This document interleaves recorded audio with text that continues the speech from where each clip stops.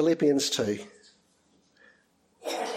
Paul helps us to understand where he's going just before Philippians 2 in verse 27 of the previous chapter, when he says, "Only let your manner of life be worthy of the gospel of Christ."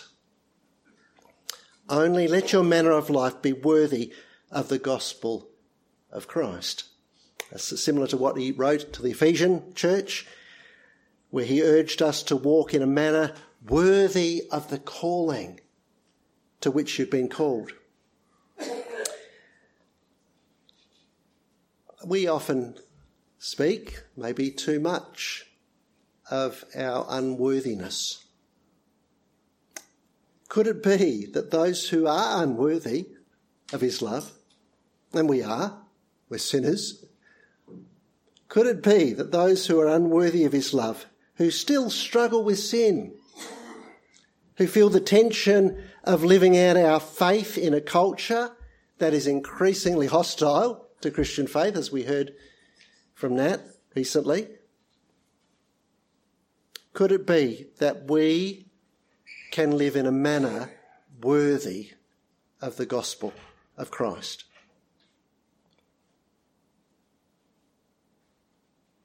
Paul defines for us what he means as living worthily.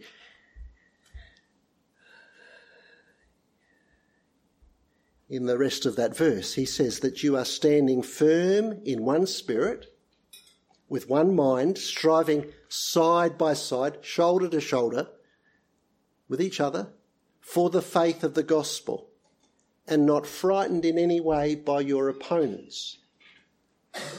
Now, the Philippians were a church that were experiencing something of the opposition that Paul was experiencing, persecution, real persecution. And so we may not sort of get that, it's not really speaking to us. Anyone who lives a godly life will suffer. If we have known or know nothing of suffering because of our faith, then we may need to reflect on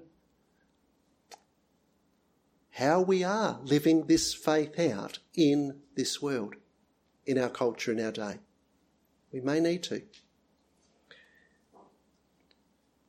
You've not only been called to believe in Christ,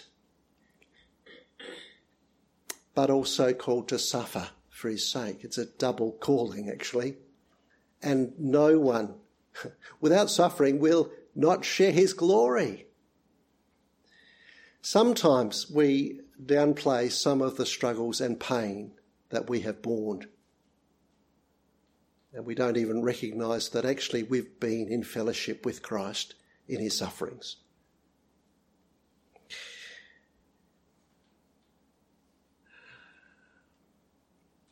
A part of what it means to live worthily, in a manner worthy of the gospel, is not to back away from the battlefront, not to go quiet on confessing your faith in Christ.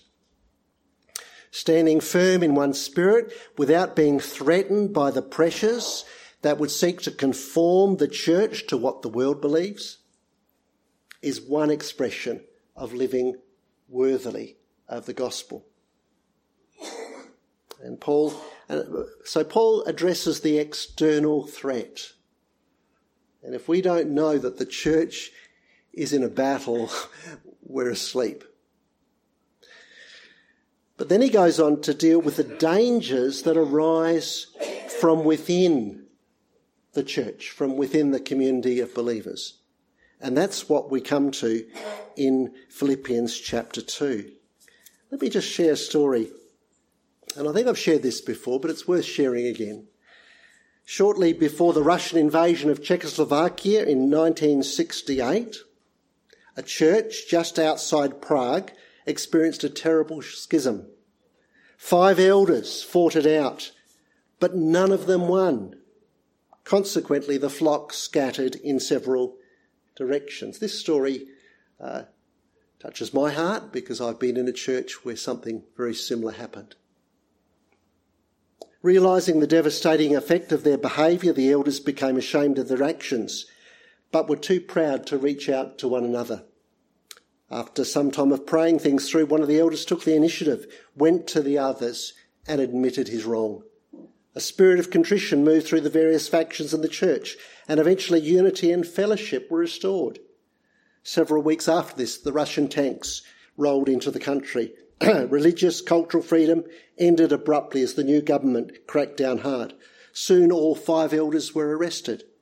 The authorities decided to make them a public example of the consequences of being too vocal about religion. A high-ranking officer of the secret police was to interrogate them. Confident that he could get them to incriminate each other, he separated them and began to try to undermine their trust in one another. To his amazement, it didn't work. Every time he tried to use half-truths and innuendos from the past to divide them, each would simply reply, "I don't believe my brother would say that about me, but if he did, I forgive him." Eventually, the officer became so frustrated with this unusual response that he called all 5 of the men into his office and demanded to know why they loved each other so much. It wasn't long before he was on his knees asking God to fill him with the same love. Sometimes we need to discover the worst about ourselves and the worst about one another before we discover that love of Christ that covers a multitude of sins. Those elders, despite their deplorable failure, ended up living lives that were worthy of the gospel of Christ. Isn't that wonderful? So the other expression of living worthily is as a community of believers to let Christ bring us to the place of being one in heart and mind. The Philippians are to be united not only against a common opposition, but united in their care for one another.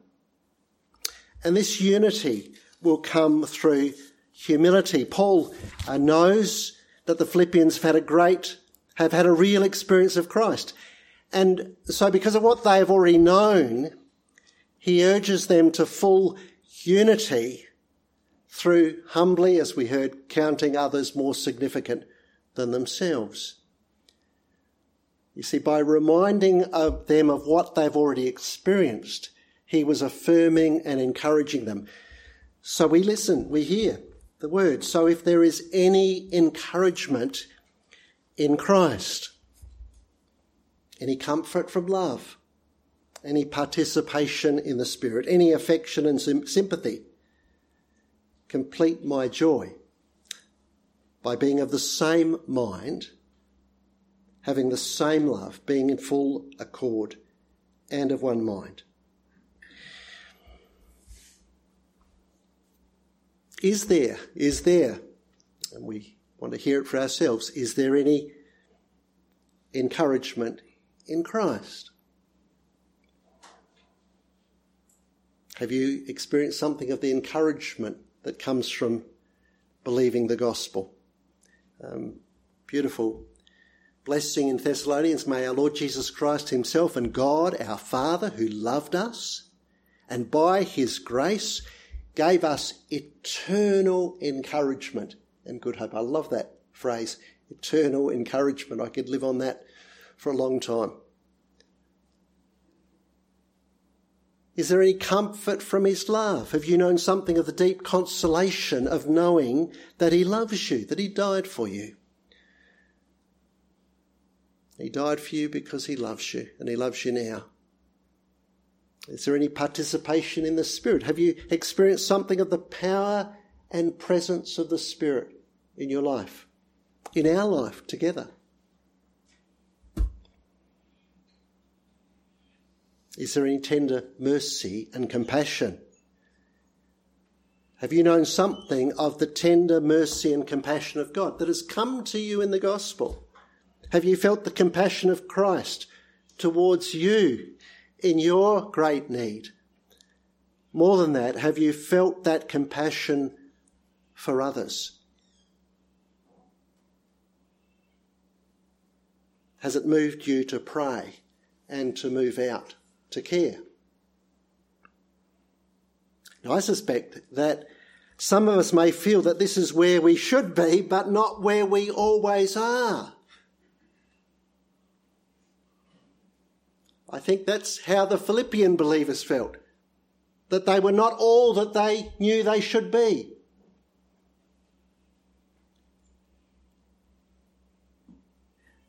Listen to the tone of the apostles' words. This is meant to encourage and affirm. But Paul, as an apostle, he was like a father. He knew how to exhort, encourage by firstly affirming those he was writing to. He says, Is there any experience? Not, are you always living in total encouragement in Christ? But is there any participation in the Spirit? Have you known something of the touch of the Spirit of God in your life? Any comfort, any compassion? Have you known moments? Can you hear what he's saying? Is there any evidence of the action and presence of Christ? If there is, then complete my joy, fill my cup to overflowing by being of the same mind, having the same love, being in full accord and of one mind. Paul actually had great joy over the Philippians. In chapter 1, he prayed with joy when he remembered them.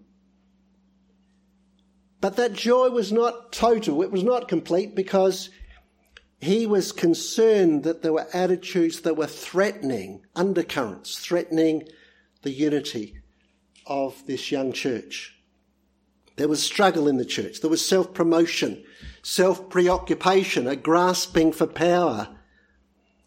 It wasn't a full church bust-up, but the weeds of pride and disunity were there in their hearts.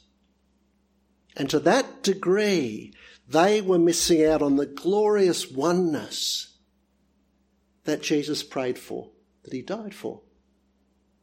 Remember his prayer? My prayer is not for them alone. I pray also for those who will believe. That's us. That all of them may be one, Father. How one? Just as you are in me and I am in you. May they also be in us, that the world may believe that you've sent me. I have given them the glory that you gave me, that they may be one as we are one. I in them, you in me, that they might be brought to complete unity. Then the world will know that you've sent me and have loved them even as you loved me. That was his prayer. And that's what Paul expected to see in every church he planted. So what would complete Paul's joy for these believers? Not to be jostling with each other, but to be like-minded, having the same love for God and for one another, being united in spirit and purpose. And I suspect that would complete any pastor's joy, any elder's joy, anyone who has a burden for the church here at Coro. Now, this harmony could only be achieved if they rejected every kind of self-assertion, of self-promotion, instead, in humility, considered others more significant than themselves. Without humility, there can be no true oneness. Verse 3, do nothing, do absolutely nothing from selfish ambition or conceit, but in humility count others more significant than yourselves. Look not only to your own interests, but also to the interests of others. The need is to let Christ have his way amongst us instead of insisting that my way or the highway, isn't it? We're not to be people who jostle for power and control.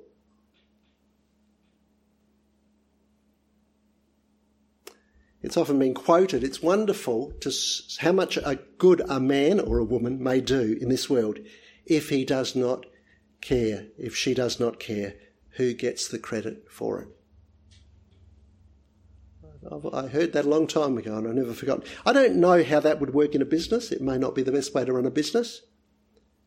It is the best way to serve one another in the body of Christ, not to care who gets the credit.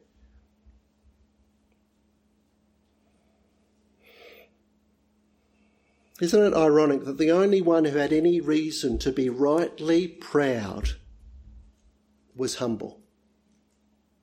I'm talking of Christ. And that we, who have every reason to be humbled by what we've done, by what we are proud. Pride always seeks to trip us up in one way or another. Taking the sideways look, we've heard that. Boasting in who we are, what we've accomplished.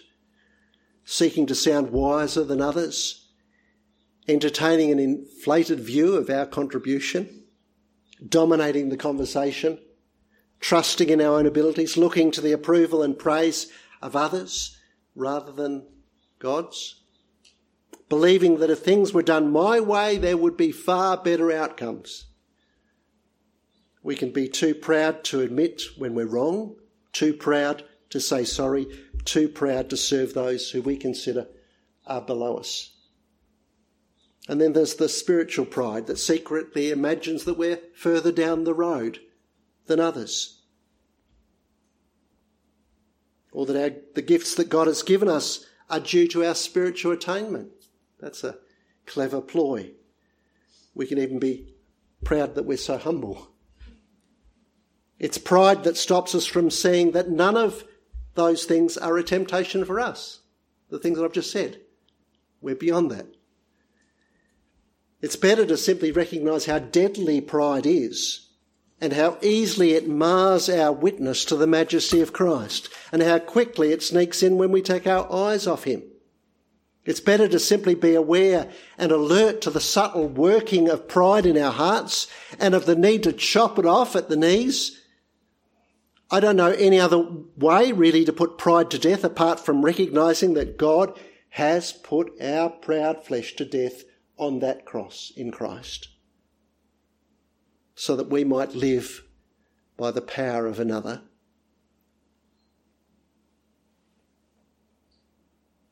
Sin, not even pride, shall have dominion over you. Consider yourself dead to sin. We have to do it every day, don't we?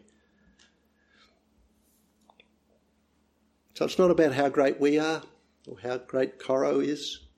It's about how great Christ is.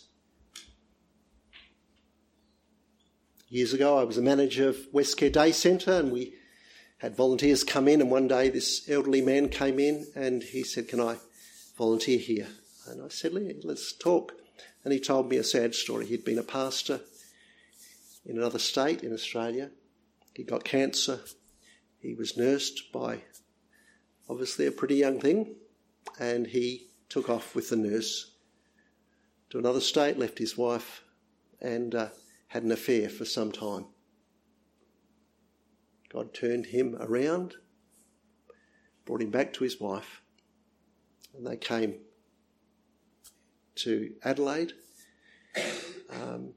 No ministry head. He was elderly. He was had finished up as a pastor. He said, "I just want to serve." He came and he took a broom and he swept the day centre many, many times. And every now and again he'd sit down with someone, a visitor in the day centre, homeless, an alcoholic, and he'd chat with them. I don't know how long he did that with us, for 6, 12 months. Then his cancer returned and he died.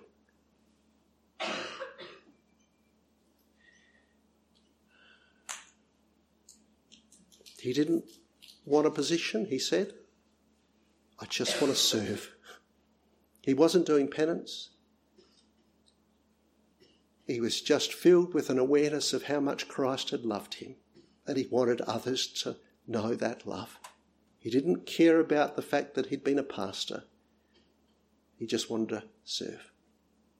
He was living worthily of the gospel of Christ.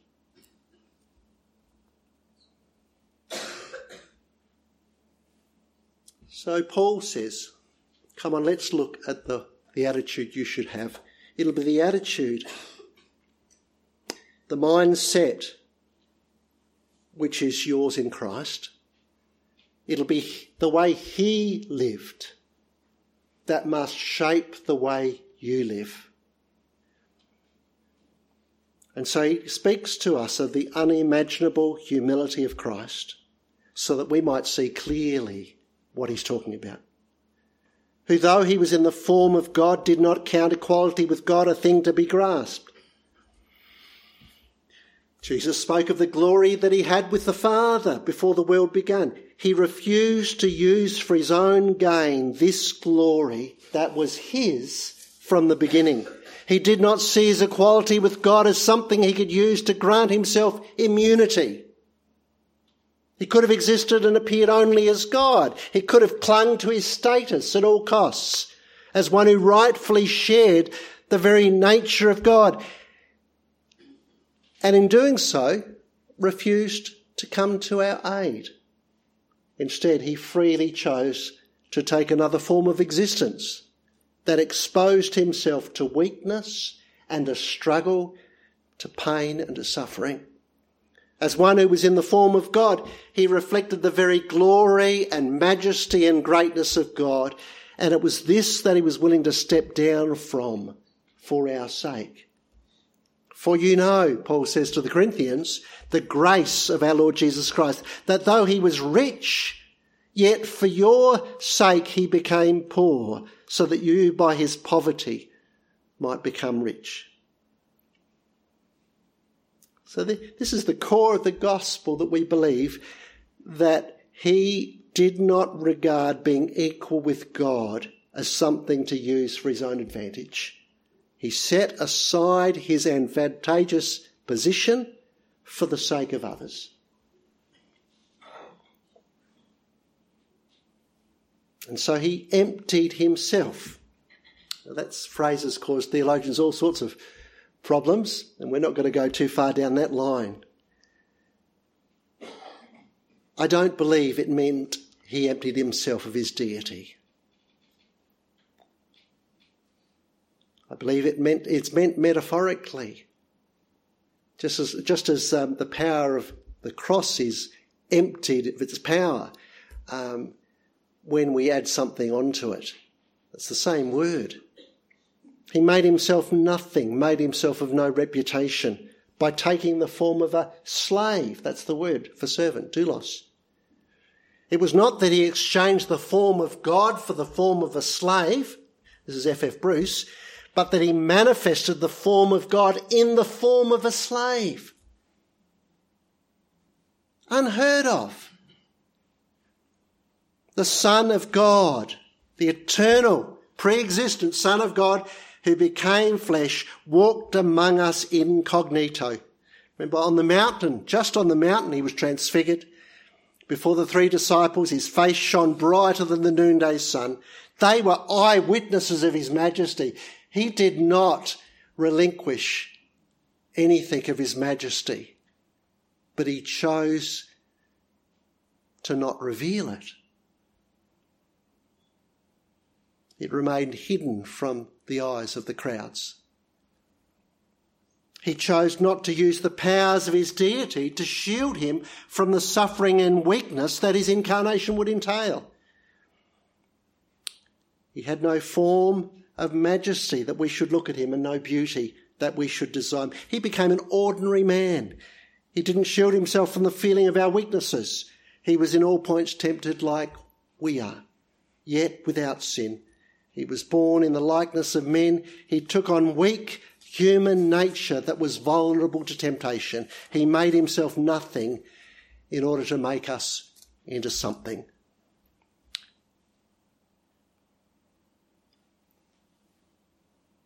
Paul doesn't try to explain the metaphysics of the incarnation. He didn't claim to know how God should do this, but he did claim to know why, the motive. And he believed that the Philippians could see it too, and I believe we can see it. And if wherever the church has begun to question the reality, the historic reality of the incarnation. That God became man to serve us in this way, then they've lost something of the wonder that God himself has bowed down to bless us in and by his Son. In fact, he actually revealed the deepest thing about God at the point when he least looked like God, weak and powerless, hanging on the cross.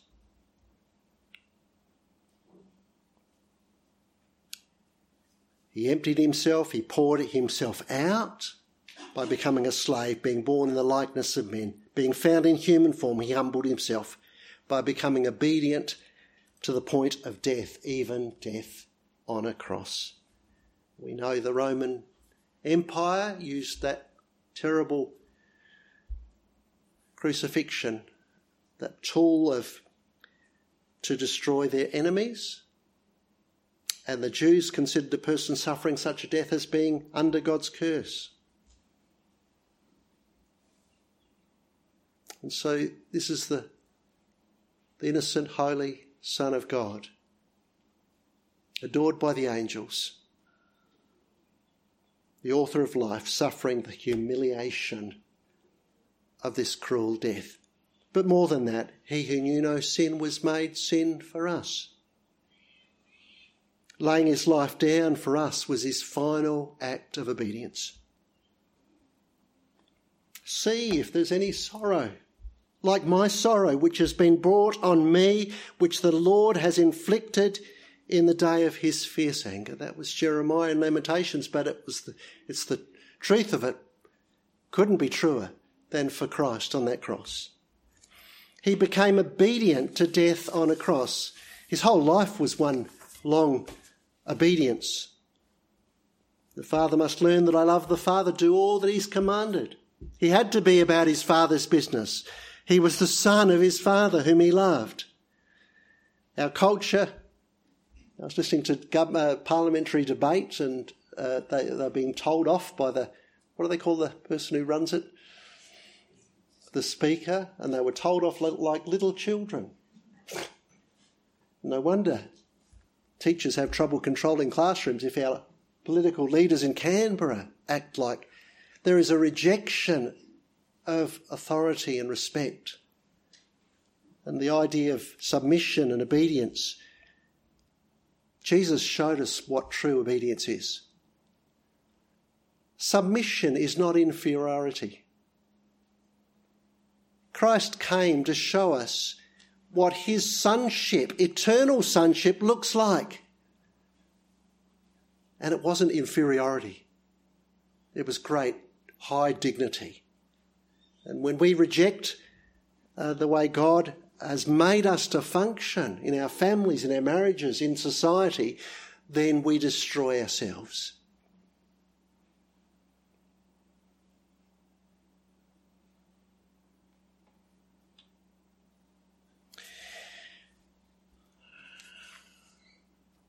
An obedient life is a life that puts others before our own. It's not pumped up with power, it's authority to serve, and that's how Christ served us. How will the love of God take shape in our lives? Will it take the form of a cross? A cross is where we bear with the hostility and hatred of others, with forgiveness and love in our hearts. A cross is where we suffer for others, even or especially when they don't even realise it. No one understood what he was doing there. And it may be that no one will understand why we keep on loving and serving.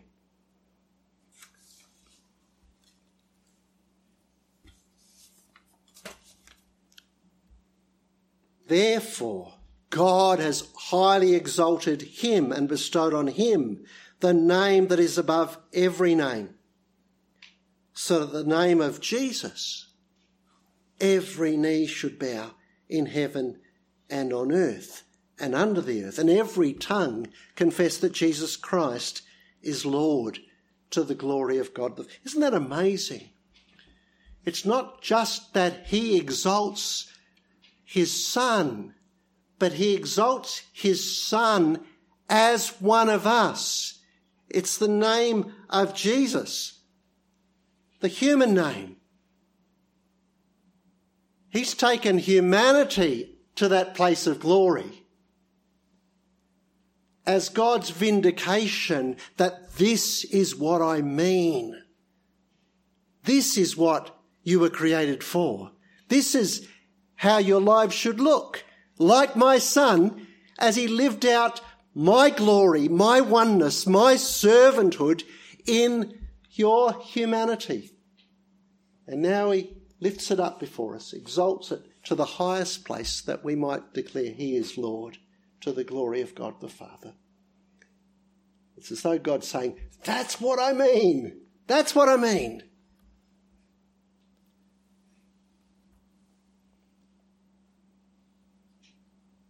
Have this attitude towards one another.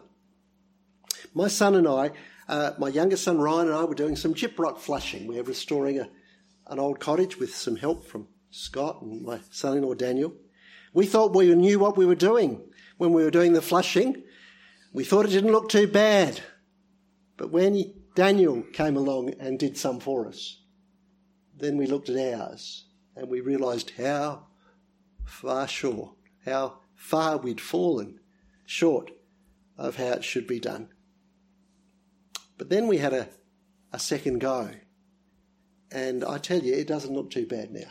We won't ask Scott because he's a bit of a perfectionist. It doesn't look too bad. We'd seen how it was meant to be done. Having seen the real deal, we took it on board and the result has been surprising. Not perfect, but closer to how it's meant to be done than when we thought we knew what we were doing. Now, Paul is putting it before the Philippian church, and I've been putting it before you as the Lord has been putting it before me.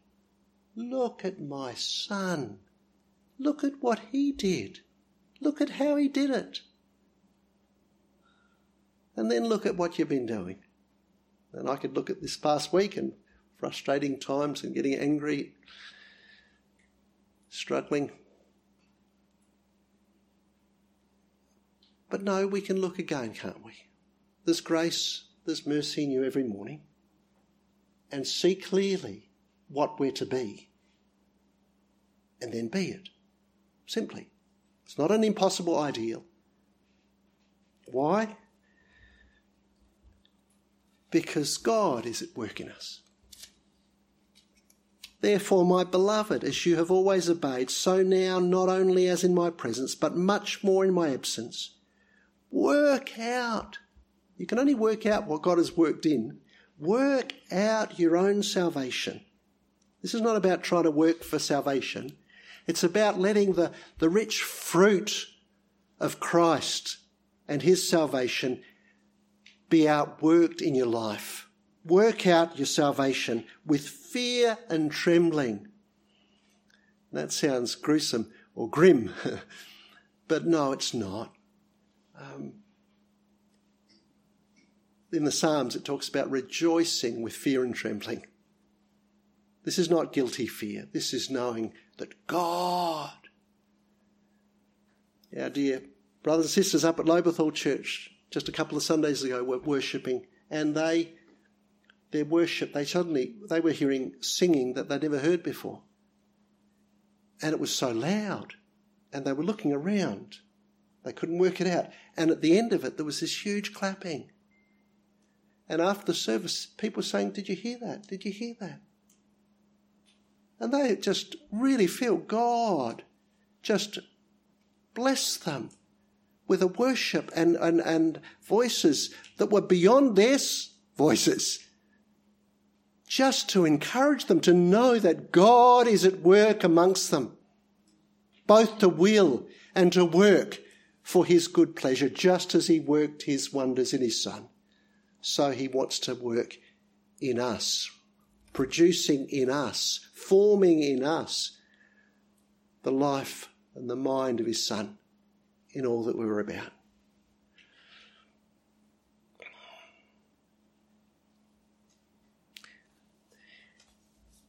I think that's all I'll share.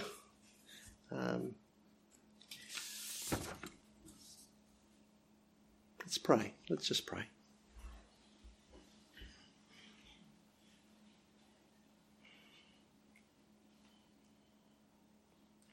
Our gracious Father,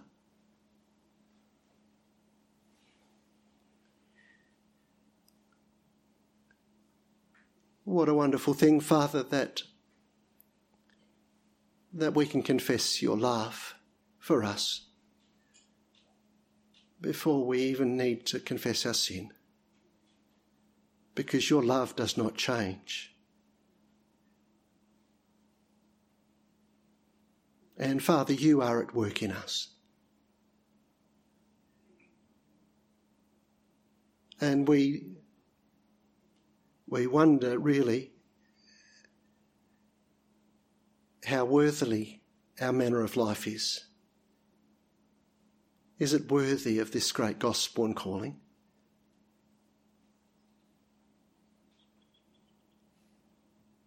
Help us to hear, Father, the encouragement of your Spirit, to be honest, to be truthful about who and what we are and where we are. But, Father, not to miss the evidence of Christ among us and in us and through us. And to not let the devil discourage and dishearten, but to rejoice that Christ, who is Lord over all, is also the one who's called us to be one spirit with him and is present here now, speaking, stirring, sorting us out, and giving us a fresh vision of his great humble love, which is, Father, your great glory and your heart. Father, you don't firstly demand anything of us. You firstly give, and you've always done that. And in this great chapter, we've heard again how you gave your Son and how he gave himself to our need. And so it's because you first loved us that we love, and that love can change the way we are, so that we no longer live for ourselves, so that we no longer put ourselves above others, so that we serve one another with joy. Your very joy, Father, and your delight in us.